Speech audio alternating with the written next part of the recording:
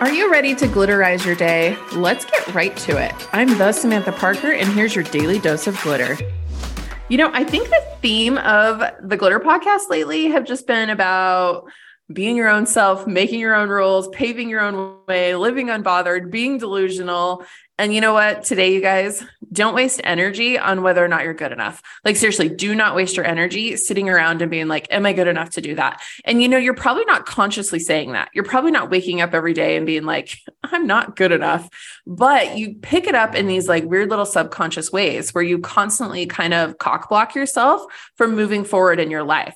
And seriously, you've got to stop doing that. You have to stop wasting energy because you have so much potential. And just think about like if you removed like these imaginary obstacles and you were just like, I'm going full force. So it is your day to live unapologetically like you are the shit, because you are the shit in the story. You are the glitter bitch. You are incredible. And seriously, don't waste a freaking second worrying if you're good enough, because you fucking are. You're good enough to take that risk. You're good enough to apply for that job. You're good enough to make that video. You're good enough to send that message. You are fucking amazing. You're so good. You're going to like walk your ass out the door right now and go for a run. That's how fucking good you are, because you can do it.